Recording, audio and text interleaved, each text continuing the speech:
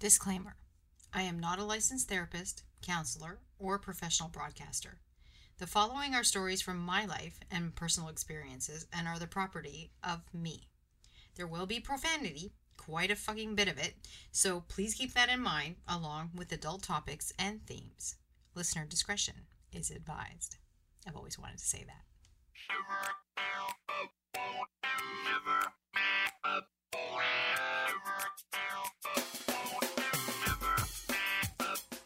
I'm gonna shiver you, shake and quiver you, shiver you up. Hi, and welcome to episode 9 of Here She Comes, Confessions of a Retired Vibrator Seller. I'm Jasmine Aziz. I'm overwhelmed by the feedback I've received with regard to our last episode, part 1 of my interview with my niece, in which she details her struggles with anorexia. Thank you to everyone who has reached out and shared their stories. I'm so proud to be a part of the conversation that opens the doors for discussion of matters that impact so many of us. Please join me as we continue the conversation now with my niece, Zara Stationwala, as she details the impact of her disorder on her personal relationships and how she is succeeding in her fight against the disorder. So you're at the age where your hormones are pretty much raging all the time. You're in probably the first long-term relationship of your life, correct? Yep. Right? And so a lot of your personal body image issues would be validated or devalued by the person that you're dating. That's often what happens to a lot of people, and it's certainly what happened to me in the case with Lammy. I had no self-esteem issues and no body image issues whatsoever until I started dating somebody who was heavy into weightlifting and extremely vain and narcissistic, and it bled into my personal perceptions. So I got to a point where I was at the gym 6 days a week, working out constantly, and obviously watching what I ate because we would eat together, and he would watch what I eat. So it becomes a slippery slope and a very cyclical, reinforcing way of making sure that you don't feel good, but you look better to the outside world. But your mind spirals into all kinds of different horrible directions and a lot of defeatist attitudes, which is why I think a lot of people can't understand why it is that you can't just eat. Yeah, like I said a bit before, the presentation of eating disorders is very much physical. You can't see what's going on in someone's head. So it's very hard for someone to understand, in your head, this person has extreme fear of food. This person would rather do anything but eat. But for people who can eat and have no problem eating, they're just like, well, just eat. So I think the fact that, eating disorders are characterized by, weight loss or weight gain, and that weight part of it is supposed to be noticeable, I feel like people kind of try to see it more than realize that it is a mental disorder more than it is a physical disorder. So it's very hard for people to understand that it's anxiety and it's phobia of food. Right, and I think that's a really great important comment to make, because eating disorders do affect people of all genres, all ethnicities, every sexual orientation, socioeconomic. It goes across the board, and like you said, it isn't something that's very visible. So it isn't. I could maybe be looking at somebody who's of average weight who genuinely has some mental health issues tied around eating. Correct? Yeah, definitely. Eating disorders come in all shapes and sizes. Someone of normal weight can have it, someone who's overweight can have an eating disorder, someone who's underweight, but also someone who's overweight, someone who's normal weight, someone who is underweight. Those might be their natural weights too. So it's very hard to make that judgment because so many people vary in their normal weight and so many people vary in the symptoms they have with the eating disorder. Right, and in our culture, it's not an easy thing to go into someone's house. Like if anyone hasn't been to a South Asian home, they pretty much force feed you the second you walk in the door. You may have just finished a huge meal, but they take it as a personal insult. If you walk into their home and you don't eat something, it's bad luck, it's a superstition, whatever it is. I have been force fed many, many things in people's houses back in the day when I was husband's searching, and they'd go to somebody's house. I had to serve tea, et cetera, and I'd have to eat. It was absolutely frowned upon that I didn't. And I couldn't wrap my mind around the idea of these people saying, it's just eat in moderation. That's fine, but you can't gain too much weight because then no one will want to marry you. And yet you're looking at possibly 20 or 30 of these different type of dating scenarios where you're constantly munching on something or entertaining with food. It's very difficult. It's a horrible cycle. And the mental health issues are something across the board, every culture, and I find particularly in the South Asian culture, are not well understood right now. So it's not something that you can say, well, it looks to me like it's as simple as you should, well, just eat. Like it doesn't make any difference. Yeah, so I completely agree. Like, we can't go anywhere without eating. It's part of everything we do. And so I feel like that definitely adds to the amount of isolation people feel the need to have just because, they're scared of going anywhere because food will always be involved.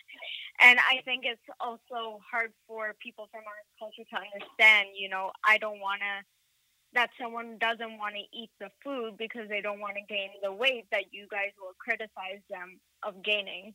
Right. Right. And this is something, of course, that's pervasive in all cultures. And when you go to a restaurant now, you see calorie counts on menus. You see social media where, the higher Instagram followers are usually the ones that are, scantily clad, taking pictures, whatever it is.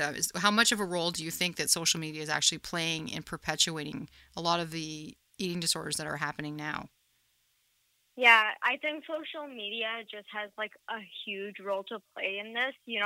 There are so many countries now where body image and eating disorders are becoming more and more prevalent because of social media, because we have the ability to see things from all around the world, and Western culture has such a huge impact in the whole world in terms of social media. So many countries that didn't have high rates of eating disorders are seeing their rates go higher and higher now that they have access to Western social media.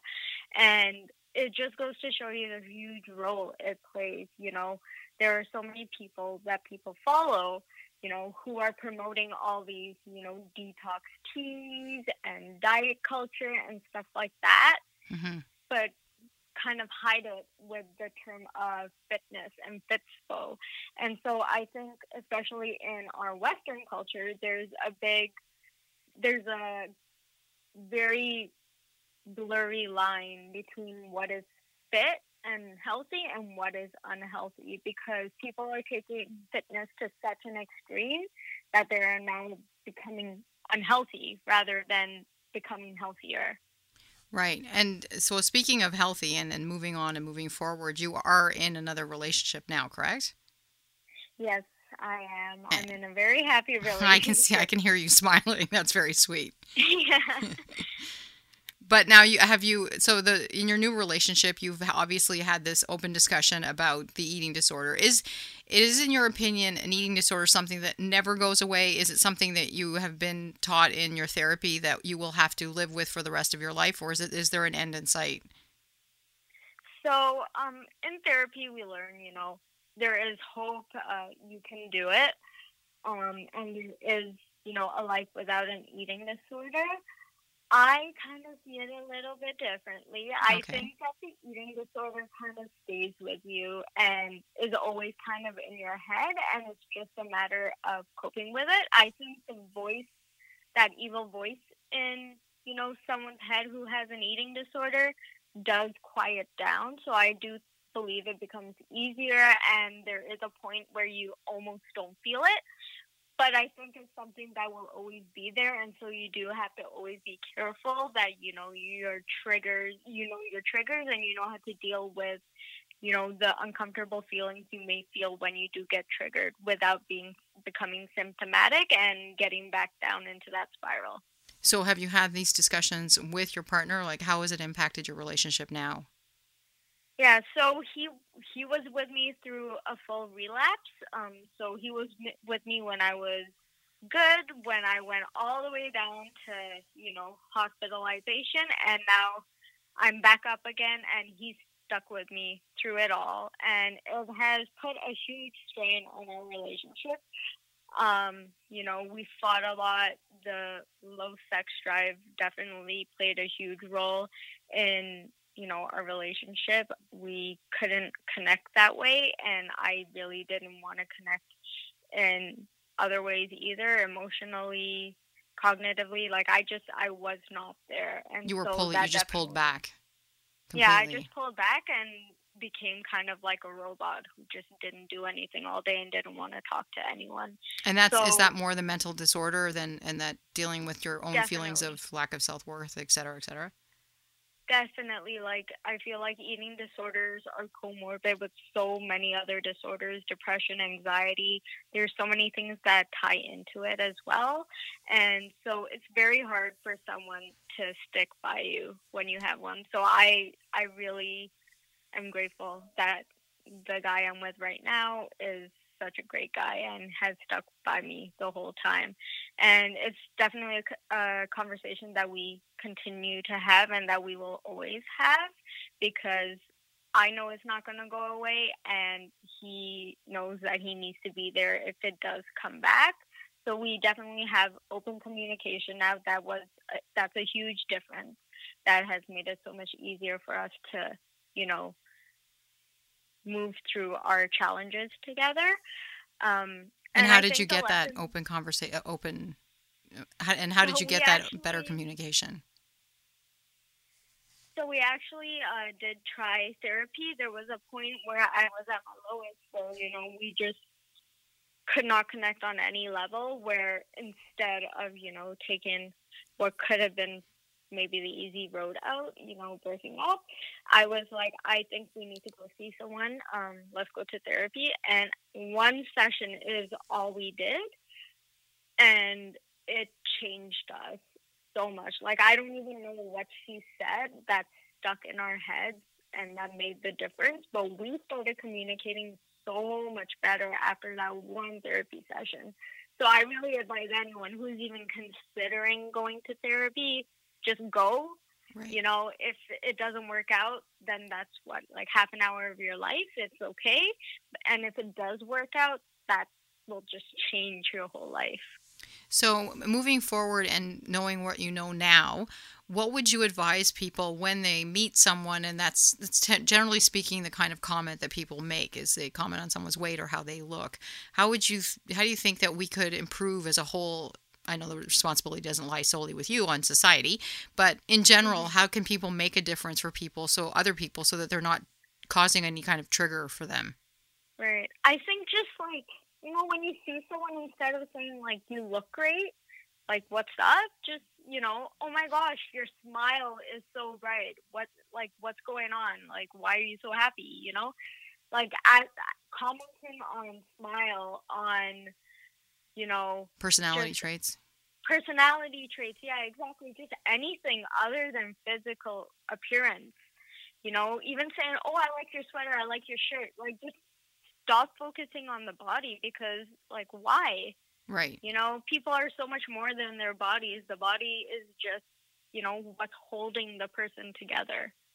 Yeah, I agree. And that's the kind of a life that I think everyone should strive to the kind of embracing that Hmm. everyone needs to do with each other, especially in the difficult times we live in now, that we need more positive feedback. And it doesn't necessarily have to be on how someone looks, but more on how they behave and how they act kindly to other people. Definitely. So, where are you in your recovery now? So I am very happy to say that I think I'm nearing, the peak of my recovery. Wonderful. I think I'm just, my life is really good right now.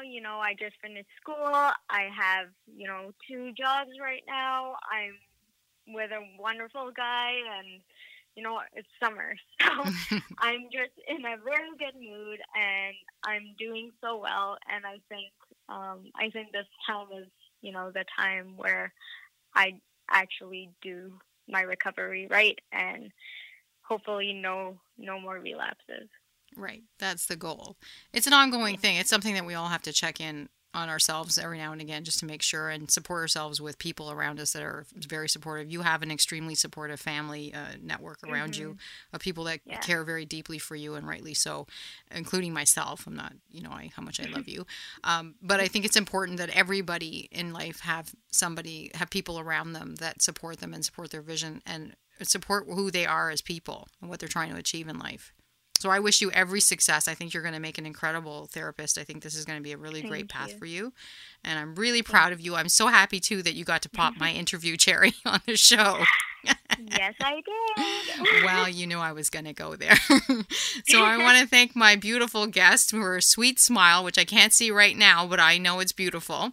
And thank you for sharing and being so open and honest. It really means a lot. And I think this is a conversation that I want everyone to start having, especially with young girls, like you said, young boys. A lot of people suffer from this disorder at every age, but definitely when you're in, like you said, that developing stage in puberty, that it's important that we show support to people as they're blossoming into the person that they're becoming, and we give them as much positive feedback about who they are, not what they look like. Definitely. Thank you for having me. Well, thank you for coming on the show, and by coming, I mean, okay, Oh my God. I won't go there.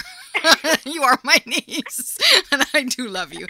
Okay, well, that wraps up this show for us. I really appreciate your time. Thank you very much. On the next episode, we will be going back to the book, and I will be reading from another chapter of Bring Your Own Batteries. I want to thank my niece again for her honesty and for sharing her story with us. If you think you may know someone who is impacted by an eating disorder, or if you think it may apply to you directly, please get in touch with your local eating disorder clinic or call 1-866-633-4220 in Canada, the number for the National Eating Disorder Information Center. Please feel free to also join the conversation via social media. Your comments are welcome. You can reach me on Instagram, Jasmine_Aziz, on Twitter, @JasmineAziz, and on Facebook. Or email me, jasmine@jasmineaziz.com. Until next time, remember that the best part of life is love. So be sure to open your heart to it, because here she comes. I'm just a popcorn dreaming, gonna red and vodka butter you up. I'm gonna shiver you, shake and quiver you, shiver you up.